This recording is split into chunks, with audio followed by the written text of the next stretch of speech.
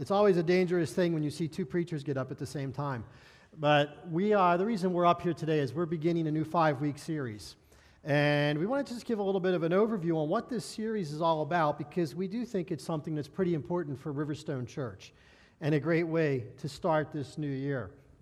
What we're talking about, if you look on the screen, it says decoding our mission values.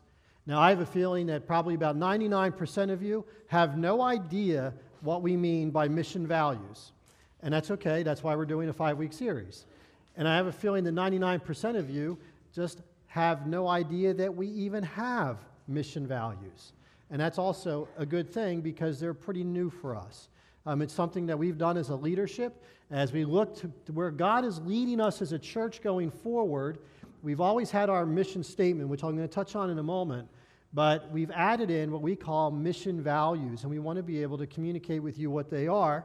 And probably about 3 months ago or so, I shared with you a vision that we believe God is giving us for about the next 3 years of ministry here at the church, and I'll touch on that briefly, because this 5-week series is talking about what exactly are mission values.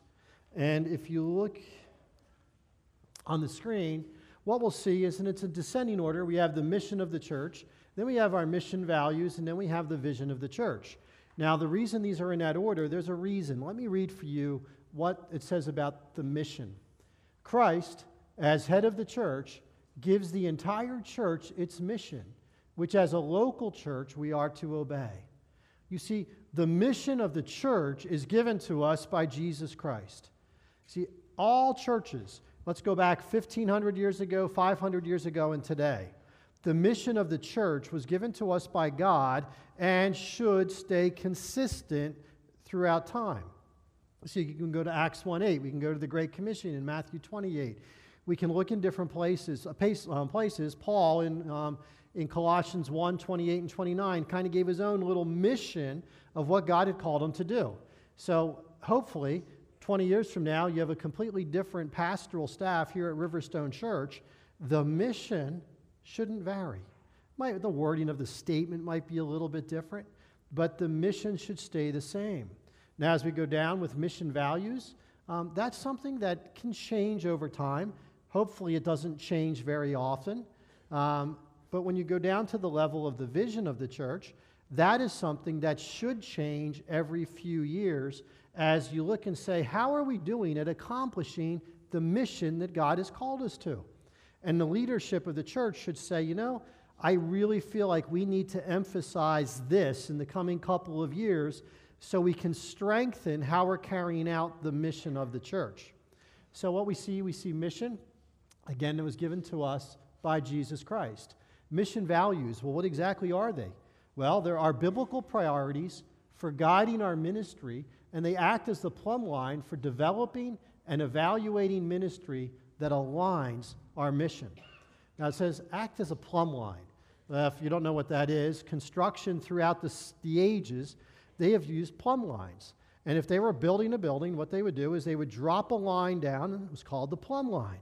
And it would help to keep that building perfectly straight, so as they worked off of the plumb line, they could constantly tell, is this building being built straight so it's going to be strong? Now, our mission values are something that we're saying these should act as plumb lines when we develop and evaluate our ministry. For example, I know ever since I've been in ministry, it's always common. People will come in from a different church, or people will get a passion in one area, and they'll come and say, Pastor Bob, my church back in Colorado, we used to do this. Could have been a great thing. We should be doing it here. Now, we could have 10,000 really good things that we could do as Riverstone Church. But do you realize if we tried to do 100 of them, we probably wouldn't be faithful, because you can't do 100 things really well. And we have to say, what is it that God is calling us to do as a church? And hopefully, as these mission values act as a plumb line, they will help us to say yes to the things that we believe God wants us to do, and no to the others. When we look at our ministry and we say, how are we doing in ministry? These mission values should help us to say, I think we need to strengthen this area a little bit more. That's what our mission values are. And then I mentioned the vision is a summary of how we believe God's leading us to carry out our mission in the future, a few years forward, in alignment with our ministry convictions. Now, as we talk about mission and mission values, it's not missions, where we think about missions where, we send out missionaries, we support them financially, we pray for them, and they go do the ministry. That's not what we're talking about. Mission is the mission that God has given all of us as a church. And you'll see that on the slides that we chose for this 5-week series, that corner stuff, what that is, that's DNA. Now, if you think about DNA, what it is, it's a molecule that contains the biological instructions that make each species unique. So, if we had on this platform, we had a dog over here, we had an elephant over here, and we have a pastor over here, our DNA is all going to be different. But see, when you look at me standing up here as Bob, you don't see my DNA. It's inside of me. You see, if my DNA were to change, I would be changed. The DNA inside of me determines who I am and how I'm made up. The same thing with a church. The DNA of a church determines who that church is. And mission values, some churches call them different things, but if other churches have them, they may be a little bit different from ours. And that's okay. And what we want to share with you is the mission values of our church. Now, as we go forward, just as a reminder, I'm not going to spend time on this, but our mission, which I hope you're familiar with, is advancing the gospel by making disciples who make disciples. That's a biblical mission. If you look again at Matthew 28, Acts 1:8, it's going to be consistent. We at Riverstone are about advancing the gospel by making disciples who then make disciples. There's our mission. Our vision that we shared a number of months ago says, in the coming years, this is where we as a leadership have said we need to spend our time, the emphasis of our time. Focus on strengthening evangelism. That means church-wide, all of you. Strengthening our evangelistic effort and discipleship. Remember, producing disciples. That results in maturing disciples and multiplying churches. See, multiplying churches is something that's unique to us in these coming years that hasn't been there in the past. And I want to give you an example of something that took place. As we developed the vision and the mission values and stuff a couple of years ago, our elders and staff, we brought in a consultant from the outside as we were working through some things. And a great consultant, somebody I really respect, but he said something on a very big area that I just almost fell out of my seat and had to be restrained, I think, from saying, no, no, no. You see, this consultant said, what I want you guys to do, pick a number. How big does Riverstone Church want to get? He said, what if it's 1,200? And then all of your decisions should lead to you becoming that number. And I was like, okay, I agreed with almost everything you said up to this point. That's hogwash. You see, if Riverstone Church, say we have 600 adults today, what if we plant 3 or 4 churches in the next 10 years and we help other churches get stronger and our attendance goes back to about 450? Praise God, as disciples are being made. See, we're sending people internationally to strengthen and plant churches around the world. Praise God. It's not going to fill the seats in here. Is growing numbers bad? No. Here's why. What if you in your mind are thinking, you know what? I just have a passion for my next door neighbor, Mary Jo, and she doesn't know Jesus. Wouldn't it be awesome if 12 months from now, she was sitting in one of these chairs? And let's multiply all the Mary Joes by all of your friends and family and neighbors. Don't we want them to come to know Jesus Christ?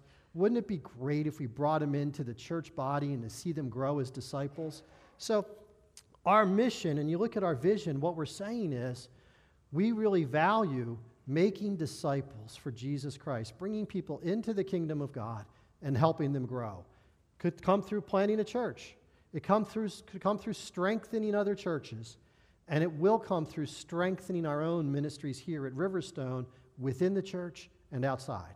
So, as we move forward, here are our mission values. Now, these are biblical, and they're all very important, so the order doesn't necessarily say one over the other. But what we're saying is, we as a church, the DNA of who we are, we want to be dependent on the Spirit of God. We want to be rooted in the Bible. We want to be centered on the gospel message, the life, the death, and the resurrection of Jesus. We want to be devoted to one another in relationship where we're helping each other grow in Christ. And we want to be focused on the mission. And what that means is we want all of us to be about advancing the gospel and making disciples who make disciples. That's all of you. So this is what we say is these are the mission values of who we want to be. And one of the things, here's a great example. What if a new family comes into our church and they have an 8-year-old and a 16-year-old and mom and dad? Now, when that 8-year-old goes down to kids ministries, when the 16-year-old goes to the youth group, when mom and dad are involved up here in our worship ministries and in Bible studies and adult ministries, what we want to see is that these mission values are consistent across the ministries and across the ages. So people will walk in, whichever age they are, and they'll say, wow, that church, man, Riverstone Church, they just seem dependent on the Spirit of God. The Bible is so important to them. Man, we keep hearing about the gospel of Jesus Christ. You see, all the way down to relationships are really important. And those people, you know what, not only do they preach it, but the people are on mission for God. See, this is what we're going to be preaching on in the next 5 weeks. So what we'll be doing, you'll be hearing from all 5 of our pastors.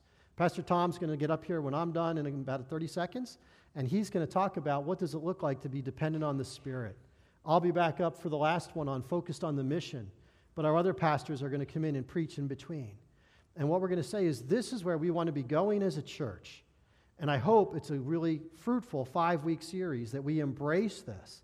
And it's a great way to start the new year. And I want to challenge all of us to really pay attention and look at these things. We're not going to be plastering them on the walls or asking you to memorize them. But we hope that these become a definition of who Riverstone Church is going forward. So with that, Tom, here's your remote. Thanks, Bob. It's going to come loud. Okay, as a pastoral staff, just meeting with the guys over the last couple months, praying over this and talking about it and planning this. So I want to start, and this will be our first slide, as Bob said, is to be dependent on the Spirit. What does that mean? I mean, I want you to think about what is a dependent, because the word itself can be a noun or an adjective. Tell you where anybody who's an adult here, if you got kids, when it's tax time, you want to know what a dependent is, right? Because you get a big write-off. Every child that is considered a dependent, you pay less taxes. You get a credit for that.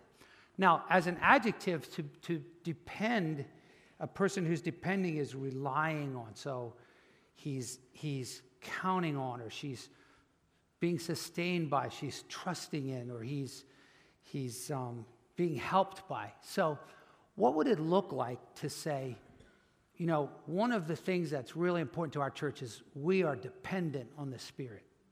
We are dependent on the Spirit. There's so many things that people don't know about the Spirit. In fact, in the book of Acts, Paul came to a group, he said, did you receive the Spirit? They go, we don't even know we never even heard about the Holy Spirit.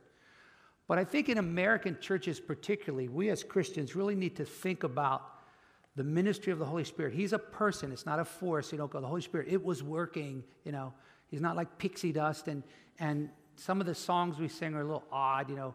Holy Spirit, you're welcome here. I'm pretty sure he doesn't need an invitation to be welcome and so forth. So I want you to just think about, all right, as a Christian, how often do I think about the Holy Spirit? So let's kind of walk through this, because it's really important that we grasp this in a practical level. So if I'm dependent on the Spirit, whether I'm a parent, I'm a teacher, I'm a single, I'm a Christian, I'm a widow or divorced, or just anybody who's a believer, I know what our mission is. Bob just mentioned it. The church's mission is to advance the gospel, make disciples who make disciples. Now, I want to talk about that because really, that I'm just going to make disciples, I'm just going to go make disciples? You realize just how incredibly difficult that is. So we recognize the results are brought about by God. It's nothing, I can't make a disciple. And because of that, I learned from the Bible that it's actually God the Holy Spirit who is the one who brings about spiritual life and growth He's the one that has to do it. If he doesn't do it, we're wasting our time, right? So practically, when we close this morning, we're going to go, then our church must have a humble, trusting dependence on the working of God's Spirit, especially through prayer, okay? So for some of you, this will be totally new. For some of you, you might already know this, but you need to be reminded, awakened, and focused again. So let's start on this first one. I don't want to take a lot of time with this because we say this all the time. Our mission is to advance the gospel by making disciples to make disciples. So as Jesus gathered these 12 together, the apostles, and he said, look, I'm going to die for your sins, but then I'm going to make you fishers of men. I'm going to send you out. And he trained them for 3 years. At the end of training them, just before he went back to heaven, he said, now go and make disciples of all the nations. Now, practically, that means that I'm going to share the gospel with people, inviting them to repent, to believe on the Lord Jesus Christ, and God changes them, and then they become a follower of Christ. And if they're a true follower of Christ, Jesus said, then baptize them in the name of the Father, Son, and Holy Spirit, and then teach them. Teach them to become like Christ. Go out there and bring people into a forgiven relationship with me. Now, what I want you to think about is just how incredibly difficult and impossible that task is, left to ourselves. I mean, think about the resistance to this. Number one, there's a real devil. The Bible makes it very clear the devil's alive and powerful and well. He hates that. That's one of his chief goals, is to keep people from coming to Christ. The Bible says the God of this world blinds the minds of unbelieving. He resists it in every way. Jesus told a parable about the birds coming and snatching the seeds, and he said, that's Satan. The devil's going to hell, and he wants to bring everybody he can with him. So he is absolutely opposed to this. Secondly, the world in which we live is absolutely opposed to this. I mean, think about it. The idea that someone would have the nerve to come up and tell me that my religion's not right, that Jesus is the only way.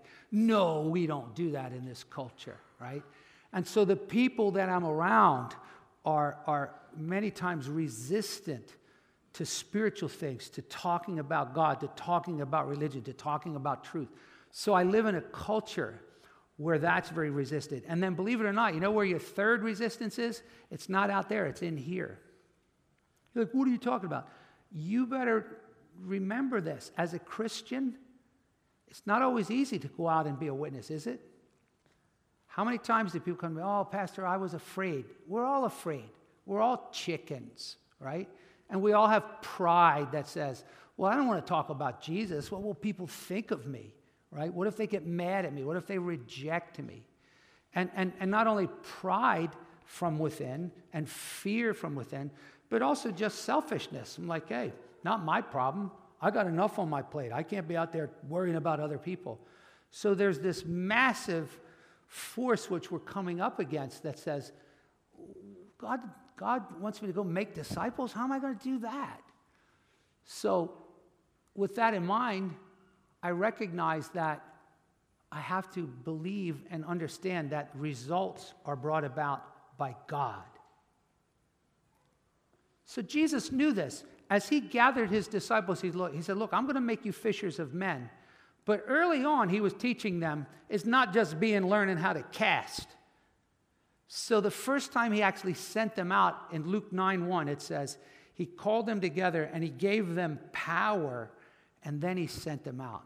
So he kind of gave them like a little temporary battery pack, like, you're not going to be able to do this by yourself, so here's some power.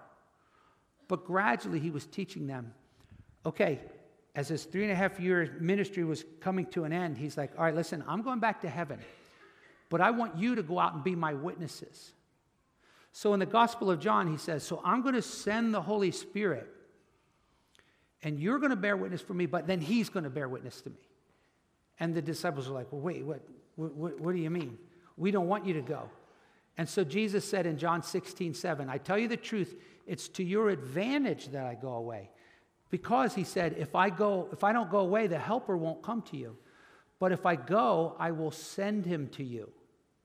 And when he comes, he will convict the world of sin. Right? Good luck changing a person's heart. But Jesus said, I'm going to send the Spirit and he's going to help you. So here's a way to think about that. The idea of leading your kids or someone else to Christ would be something like this. Remember the 3 little pigs? Imagine if the big bad wolf did huff, puff, and blow the brick house down, right? And now you got a pile of bricks. And so the 3 little pigs go, all right, let's just build this real quick before the wolf gets us. Wait, you're going to take a pile of bricks and you're going to build them up into a house? And your pigs? Not going to happen, right? Well, the reason I say that is because in Zechariah chapter 4, the temple of God had been torn to the ground. It was a pile of rubble. And God told his people that they were going to rebuild the temple. And they were discouraged, and they were looking at this pile of rubble, and they're like, oh, we can't do that. And so Zechariah 4:6 says, then he said to me, God said this to Zechariah, this is the word of the Lord to Zerubbabel, saying, not by might, nor by power, but by my Spirit, says the Lord. Now, years ago, Christians used to do something really weird. They actually memorized verses. I know we don't do that anymore because, we can't memorize stuff, but it was this old habit. Somebody had like a cliche, like, thy word have I hid in my heart, that I might not sin against thee. So I'm trying to pick out key verses. Like, that wouldn't be a bad verse to stick on your refrigerator. Put it somewhere where you're going to see it. Or the mirror, right? Something that's going to remind you, okay, God, your work in my life and in the life of others is not by might nor by power, but it's done by the Holy Spirit. So what does that look like? Well, okay, so I want to be a follower of Christ personally. I want to be like him. I want to help others to do the same. So if we're a church that's dependent on the Spirit, we have to remind ourselves that God, the Holy Spirit, is the one who does 2 things. Number 1, he brings about spiritual life. And secondly, he causes spiritual growth, and it's all through his sovereign grace. So let me give you an example. We want our kids, if you're a Christian, if you're truly saved, you want your kids to get saved. Nothing's more important than that, right? If you get it, you're like, I want them to be in heaven with me. And so most parents give some thought to that. They're like, okay, what book should I read them? What seminar should I do? How should I have devotions with them?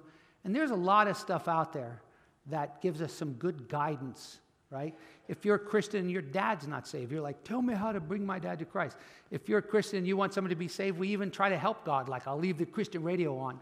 Most kids would say, yeah, my parents are pushing it on me, But the point is, I have to understand that God is the one who gives spiritual life. There's nothing I can do to cause a person to become born again. That doesn't mean I don't do anything, but I understand that God is the one who speaks life into people. So Jesus said in John chapter 6, he gave a hard saying, and there were a lot of people who said, we're not going to follow you anymore. And Jesus goes, okay. Then he looks to Peter, he goes, you going to follow me or are you leaving too? And Peter goes, Lord, you've got the words of life. Now look what Jesus said. He goes, it's the Spirit who gives life. The flesh, what I bring to the table, that profits nothing, 0. The words that I've spoken to you are spirit and are life. So what does that look like? If I believe that only the Holy Spirit gives life, I pray every blessed day. I try my hardest to pray every day, dear God, give life to my grandchildren. They're little. They don't know Christ yet.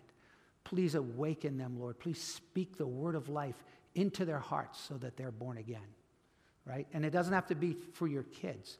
Now, here's the thing. You're sitting out there going, well, I have people in my life that I'm not sure that's saved. And some of them, frankly, I'm pretty much going to give up on, right? I want to give you 2 examples of how this works. It's an entire work of God. It's not about us, okay? Yesterday, I was talking to somebody, a couple that I had met, and they had poor health. And I could tell the woman was hurting. And I said, could I pray for you? And she began to tell me what was wrong. And she said, my husband has the same thing. And he turned around and he goes, I don't want to talk about this. And he walks away, right? And that was it. The gate was closed. And I called my wife and said, oh, it was a heartbreak. I wanted to talk to them about Christ. So this doesn't happen all the time, but I'll give you 2 examples of how the Spirit gives life. Most of you were here a few weeks ago when John Beagle's dad was here. And John will tell you this, and Rich won't mind me telling this because he's been telling everybody he can about this.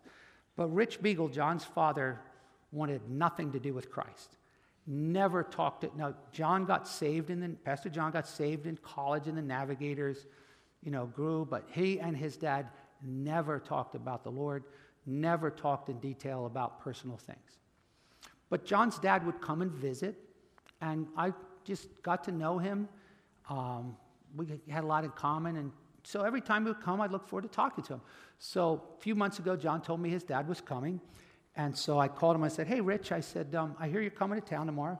I said, "Listen, sometime after, just catching up," I said, "sometime I'd like to talk to you about your relationship with Jesus," right? He goes, "Okay, how about tomorrow?" And I said, "Well, I didn't think you would have time this weekend. I figured you already have plans with John." He goes, "No, let's make it Sunday." He goes, "You tell me when and where." So the next day, he comes to John, and when he arrives at John's house, he says, "John, guess what? Pastor Tom is going to talk to me tomorrow about my relationship with Christ." Now, when we woke John up, because John had passed out, we did the smelling salts. He texts me, he goes, "I don't know what's going on here, but my dad is wanting to talk to you about your relationship with Christ." I go, "Yeah, I know, right? I don't know." So the next day, he shows up at my house promptly when he said he'd be there. He goes, "Tom, ever since yesterday, or Friday, when you told me you want to talk to me about my relationship with Christ, that's all I could think about. I am so excited about telling you about my relationship, talking about my relationship with Christ." And I'm just like a spectator. I'm like, okay. So I'm just sitting there on the couch, and he just begins to tell me his life story. And after about an hour, I said, "Now, let's talk about your relationship with Christ." And it was just simple. I just told him about Christ and dying for our sins and wanting to be his Lord and Savior. And when we got done, he goes, "I feel like Jesus has been there all along." And I just kept pushing him away. And he goes, "But now I'm ready." And he prayed, and he accepted Christ into his life. Comes to my wife, he goes, "I just made Jesus the Lord of my life." He told John that. He's been growing. John's sending him books and tapes. He wants to get baptized. Now, what just happened? The Holy Spirit gave him life. The Holy Spirit awakened him. The Holy Spirit saved him. See this guy right here? Stand up. Right in front of you, Michael. This guy right in front of you. Tell everybody your name. Say it loud. Tyrone. Tyrone? Anybody know Tyrone? Okay. Tyrone was walking down the street one day. Thanks, Tyrone. You can sit. He's walking down the street one day in the pouring rain, right? I'm just driving alongside, and I see a guy walking in the rain. I said, "Hey, man." I pulled over. I said, "You need a lift?" He said, "Yeah, I took the bus. I'm going to school." So he gets in the car. I said, "Man, it's raining out there. You ought to have a hat." He goes, I said, "Hey," I took him to the school he's going to. And I said, "Do you ever think about the Lord? I'd love to talk to you sometime." And he's like, "No, not really." And I said, "Well, you should get yourself a hat." I gave him a couple bucks to buy a hat. I hope it wasn't an Eagles hat. Just kidding. So anyway, I said, "Here's my card." Years later, 2 years or 3 years later, he calls me up. He goes, "Hey, do you remember you bought me a hat?" I go, Yeah, I remember that."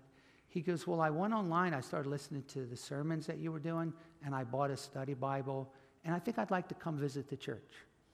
And Tyrone came. He's been saved. He's baptized. He's growing. This is God.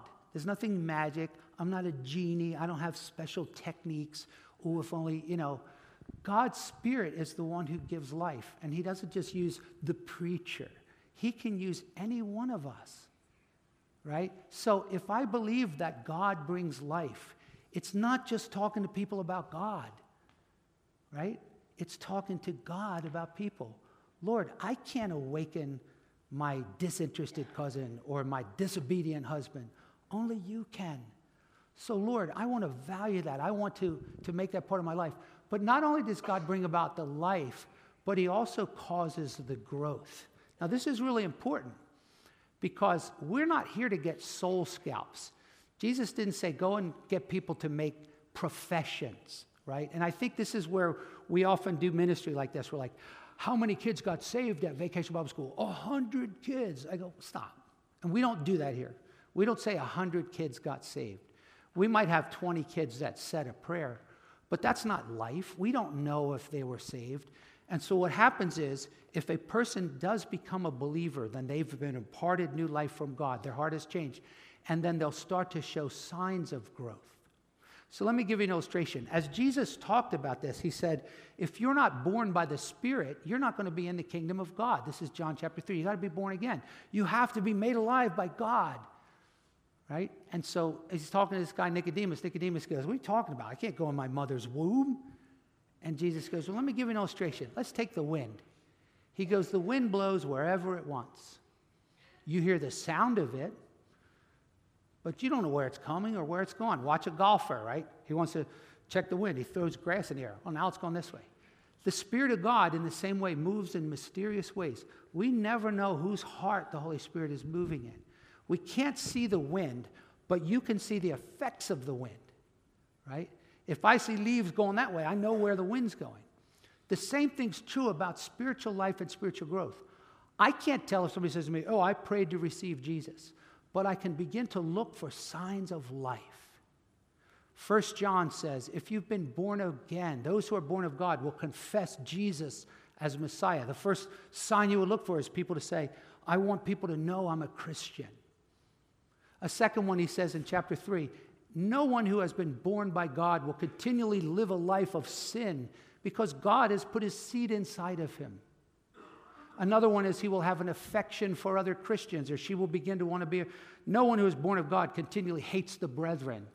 And so as your kids, oh, Joey got saved, you're looking for that, not just like Billy said a prayer, but is Billy confessing to be a believer? Is Billy, who used to lie like it was his job, is he starting to show conviction of sin and wanting to change from that? Do people begin to show signs of wanting to read the Bible? This isn't rocket science. We do the same thing with physical birth. When a child comes out of the womb, nowadays they have lots of monitors and stuff, but you can't, for years, they didn't even know if that baby was alive, right? And while it might be cute in the pictures, babies don't always come out crying.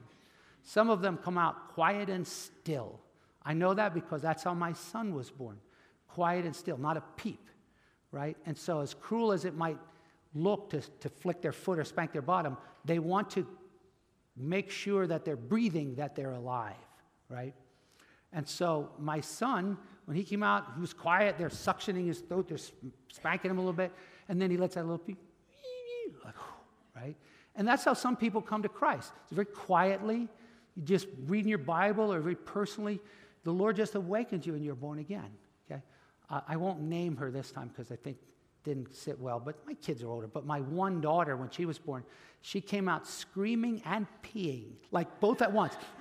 Well, yeah, clearly she's alive, fully alive, right? And that's same with conversion. Some people, they just turn to Christ and they're like, wow, and they're just telling everyone about Jesus and they're radical, right?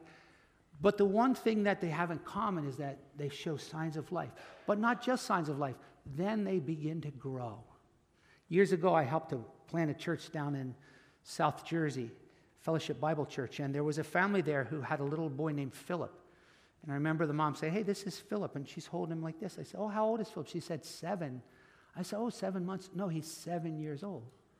Now, mind you, she's holding him like this, and he's 7 years old. She said, yeah, he has a very rare disease, and so he'll never grow much more than this. And praise the Lord, he lived a lot longer than they thought. He lived to 11, and he was a powerful testimony. Many people were moved and came to Christ at his funeral. But spiritually, when people say they've come to know Christ, the Bible says we're to press on to maturity. We're to grow. And so I want you to turn in your Bible to 1 Corinthians 3, where we see a passage that really encourages us to think about the importance of growth in the life of Christians, and then how we participate in that. So if you're a Christian, you should be growing, which means you're changing. You're not just, if you need a Bible this morning, we have plenty of extras, just raise your hand. Turn to 1 Corinthians chapter 3. You can keep that Bible as well. In 1 Corinthians 3, Paul's writing to the Corinthians who have been Christians for at least 5 years, and some of them are acting like unbelievers. They're fighting and fussing and not getting along, and they're doing a lot of stuff that you're like, okay, that's not becoming for a Christian. You shouldn't be immoral. You shouldn't be suing one another. So he says in chapter 3, verse 2, I gave you milk to drink, not solid food, for you weren't yet able. But now you're not able, for you're still fleshly. Since there's jealousy and strife among you, aren't you fleshly and just walking like mere men? He's saying to them, look, you've been a Christian for a long time. You're living like a non-Christian. You're acting and thinking and speaking like a non-Christian. You shouldn't be there. You should be growing. But then he realizes that growth isn't something that he does. So look at verse 6. He goes, I planted. In other words, he was the first one to evangelize the Corinthians. Apollos watered. But look at this phrase. God was causing the growth. God, through the Holy Spirit, was causing the growth. Now, some people read verses like that and they're like, see, God's going to do what he's going to do. And I go, yeah, he causes the growth, but he causes the growth through people. Do you want to work together with God and have the joy of seeing people come to life and to grow? Right? Then you and I have to get in the game. So notice what Paul says. He goes on to say this, verse 7. So then, neither the one who plants or the one who waters is anything. It's God who causes the growth. Now he who plants and waters are one. But look at verse 8. Each one will receive his own reward according to his own labor. Okay? Imagine my wife likes gardening. I hate gardening, right? But we're all different. Like, I like fishing. She doesn't care for fishing, right? So imagine as she works hard in the garden, if at the end of the summer I go, hey, how do you like our garden? Look what we grew. Isn't this neat? She'd be like, wait, no, hang on. There's no we here. You didn't do anything. And what I usually do is I dig the garden. That's it. After that, you're on your own. Then she always asks me to weed. I'm like, wait a minute, it's your garden. So, but here's the point. God causes the growth, but he says you'll be rewarded for your labor. Now think about that. It doesn't matter if you haven't brought people to Christ. If you labored and you prayed, God doesn't go, oh, you didn't get any results? Sorry, no reward for you. People tease me sometimes. God has given me the gift of evangelism. I get that. But it doesn't mean you don't have the gift of evangelism. People will be like, I witnessed to that guy for 4 years and you just walk by him and he gets saved.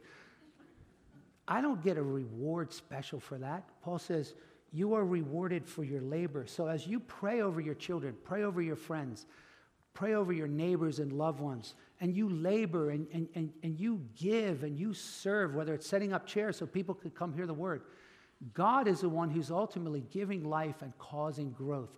And so our whole church should be characterized. Every parent should be thinking, Lord, I want my kids to be made alive, and praying together. Help our kids to grow. Help us to work and disciple them. Every Sunday school teacher, we should be talking about that. Are you praying for your children to come to Christ in your class? Every small group leader, every Bible study, every one-on-one discipleship, our divorce care, our young adults, our seniors, everybody should be talking and praying, Lord, please let your Spirit cause growth through your sovereign work in our lives. Now, lastly then, if that's the case, then our church must have a humble and trusting dependence on the working of God's Spirit through prayer. One of the primary ways that God, the Holy Spirit, works in people's lives is through prayer. So here's an example. And again, there's so many verses. It was so exciting as I was doing this. I'm like, Lord, what verse should I use? So just sample verses, not by might, nor by power, but by my Spirit. In Acts chapter 4, the apostles had begun to share their faith. The church was exploding. Thousands of people were coming to Christ. And the devil does what he always does. He brings resistance. So the apostles get thrown in jail, and they're threatened. They're told, if you keep witnessing, we're going to beat you. So when they get out, they come and they tell the church. And the church didn't go, that's not right. Let's start a petition. Let's picket. Let's go to Caesar. No, it says, when they heard this, they joined together and they prayed. And look what it says. When they had prayed, the place where they had gathered together was shaken, and they were all filled with the Holy Spirit. And they began to speak the word of God with boldness. You see, they had learned that the way God works is through his Holy Spirit, through prayer. So to close this morning, I want us to have a very practical example of doing this. I want you to turn in your Bible to Ephesians chapter 3, where we're going to look at one of Paul's prayers, and this is something that you can begin to pray. I pray this very often. In fact, you've heard me recommend a book. I'll recommend it again. Somebody asked about it this morning. It's called Praying with Paul by Carson. We're going to have some more in the bookstore soon. But it's just taking these prayers of Paul and learning how to pray them. But this is a very specific one. If I am a dependent person on the Holy Spirit, then part of my prayer life is actually asking God through the Holy Spirit to work, okay? Now, this is important to think about. People ask me frequently, should I pray to the Holy Spirit? My suggestion is no. You're like, what? And the reason I say that is because there are no examples in the Bible of anyone ever praying to the Holy Spirit. Jesus told us we can pray to the Father. There are examples of people praying to Jesus. But here's an example of Paul praying. Now, if he wanted us to pray to the Spirit, he would have said, so here's what I do. I pray to the Holy Spirit. But he doesn't do that. He prays to the Father, and he asks the Father through the Spirit to pray. But I want you to see how practical this is, and we're going to actually close with a prayer. But start in verse 14. He says, for this reason I bow my knees before the Father, from whom every family in heaven and earth derives its name. Now the background is he's writing to a group of people who don't like each other, Jews and Gentiles. Matter of fact, we might even say it this way. They hate each other. Jews and Gentiles couldn't stand each other. Not that we have any things like that, like Republicans and Democrats, or blacks and whites, or Hispanics and blacks. But back then, there were people who didn't like each other, right? Or rich and poor people, or whatever, right? So these Jews and Gentiles, they don't like each other. And Paul's going, now that you're Christians, you're one in Christ. And so I want you to love each other, patiently forgive each other, work together with humility, and grow in the Lord. And of course, we're smarter. We understand there's just too much cultural difference. So what we do in our culture is we go, well, we have our Messianic Jews, the Christian Jews, they meet on Friday night, and then the Gentiles meet on Sunday. It's just a lot easier, right? And Paul would have been like, are you people crazy? Right?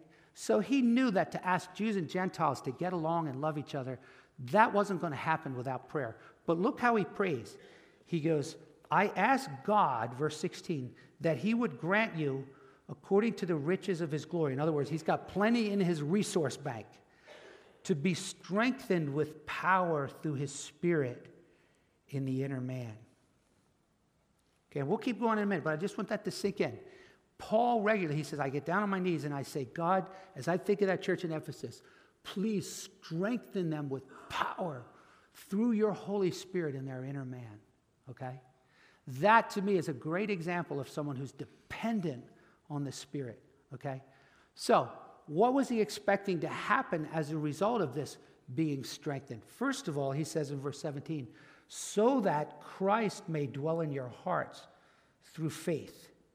And then he goes on to say, and then you're going to be filled with love, right? Now, I thought these people were Christians, so that Christ may dwell in your hearts through faith. They are Christians. Well, I thought Christ already dwelled in my heart. He does. He indwells every Christian. If you're a Christian, Christ lives in you. But he has something different in mind here. If Christ is dwelling, then he's at home and he's freely reigning as Lord of your heart. Okay? I want to suggest that some of you are here today, you're a Christian, but Christ isn't dwelling freely as Lord of your heart. You've been resisting the Holy Spirit. You've been grieving the Holy Spirit. It might be the way you're living. It might be your priorities. It might be the way you're speaking. Ephesians 4 says, don't let unwholesome things come out of your mouth. That grieves the Holy Spirit. So Paul was praying that these believers would receive strength from the Holy Spirit so that they would, in a very practical way, allow Jesus to be Lord of their life. And as he was Lord of their marriage, Lord of their parenting, Lord of their finances, Lord of their recreation. If you're a teenager, he's Lord over your schoolwork, Lord over what you watch on TV, your social media. He's Lord in every area of your life, and you're growing in love. And when that happens, transforming things happen in the lives of people and of the church. So what I want to encourage you to think about here is if we're going to be dependent on the working of God's Spirit, number one, it needs to be in your personal prayer. Regularly, you and I should be praying for the Holy Spirit to be working in our lives. You're like, what? Like what? Well, for one thing, the Bible says, if I walk in the Spirit, then I'm not going to give into the flesh. The flesh is evident. Sexual impurity, relational sins, anger, strife, pride, drunkenness, substance addictions, anger and fighting, selfishness, all those things that comes easy, that comes natural. But the fruit of the Spirit, the Bible says, is love, joy, peace, patience. These things that the Spirit produces in my life, self-control, kindness and gentleness. These things you don't just go, come on, man, try harder, right? These are things that God's Spirit has to do in our lives, and He does it as we pray. And so some of you here this morning, you're burdened about somebody else. You're burdened about someone you love. Maybe they're not saved, and you know that God's Spirit speaks life, or they're not growing, right? And then some of you are burdened about a personal thing. It might be about your health. But I suspect that many of you, like me, are often burdened about our own sin, right? Something that you might be struggling with. And maybe you've been really trying, but it's more than trying. It's trusting and yielding and praying specifically. God, through the Holy Spirit, I pray that you'll get a hold of this part of my life and that you'll give me real experiential power to change. It's really exciting. So as we close this morning, if you get a chance in the history of the church, the times that God revives the church and does amazing things is always through prayer. Look up sometime the Businessmen's Prayer Meeting in New York City or the Haystack Prayer Meeting. Many, many times in history, God has brought great revival to His church through prayer. And so it's been my prayer for a long time that God would revive and fill and empower our church, and that we would see the Holy Spirit doing amazing things. Corporate prayer, individual prayer, couples praying together, seeing God do miracles. And so pray that our church will be a church that's truly characterized by prayer. So let's take a moment to practice that. If you're not a Christian, right, you need Christ in your life.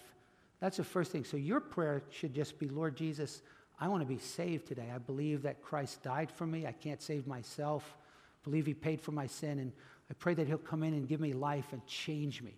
But if you are a Christian, we're going to pray together that God will strengthen us through the Spirit. So let's bow together. Just take a moment and ask God to strengthen you in your inner person through the Holy Spirit. And then tell Him what you need strength for. Do you need strength to stop worrying? Do you need strength to overcome a sin? Do you need strength from the Holy Spirit to be able to forgive someone?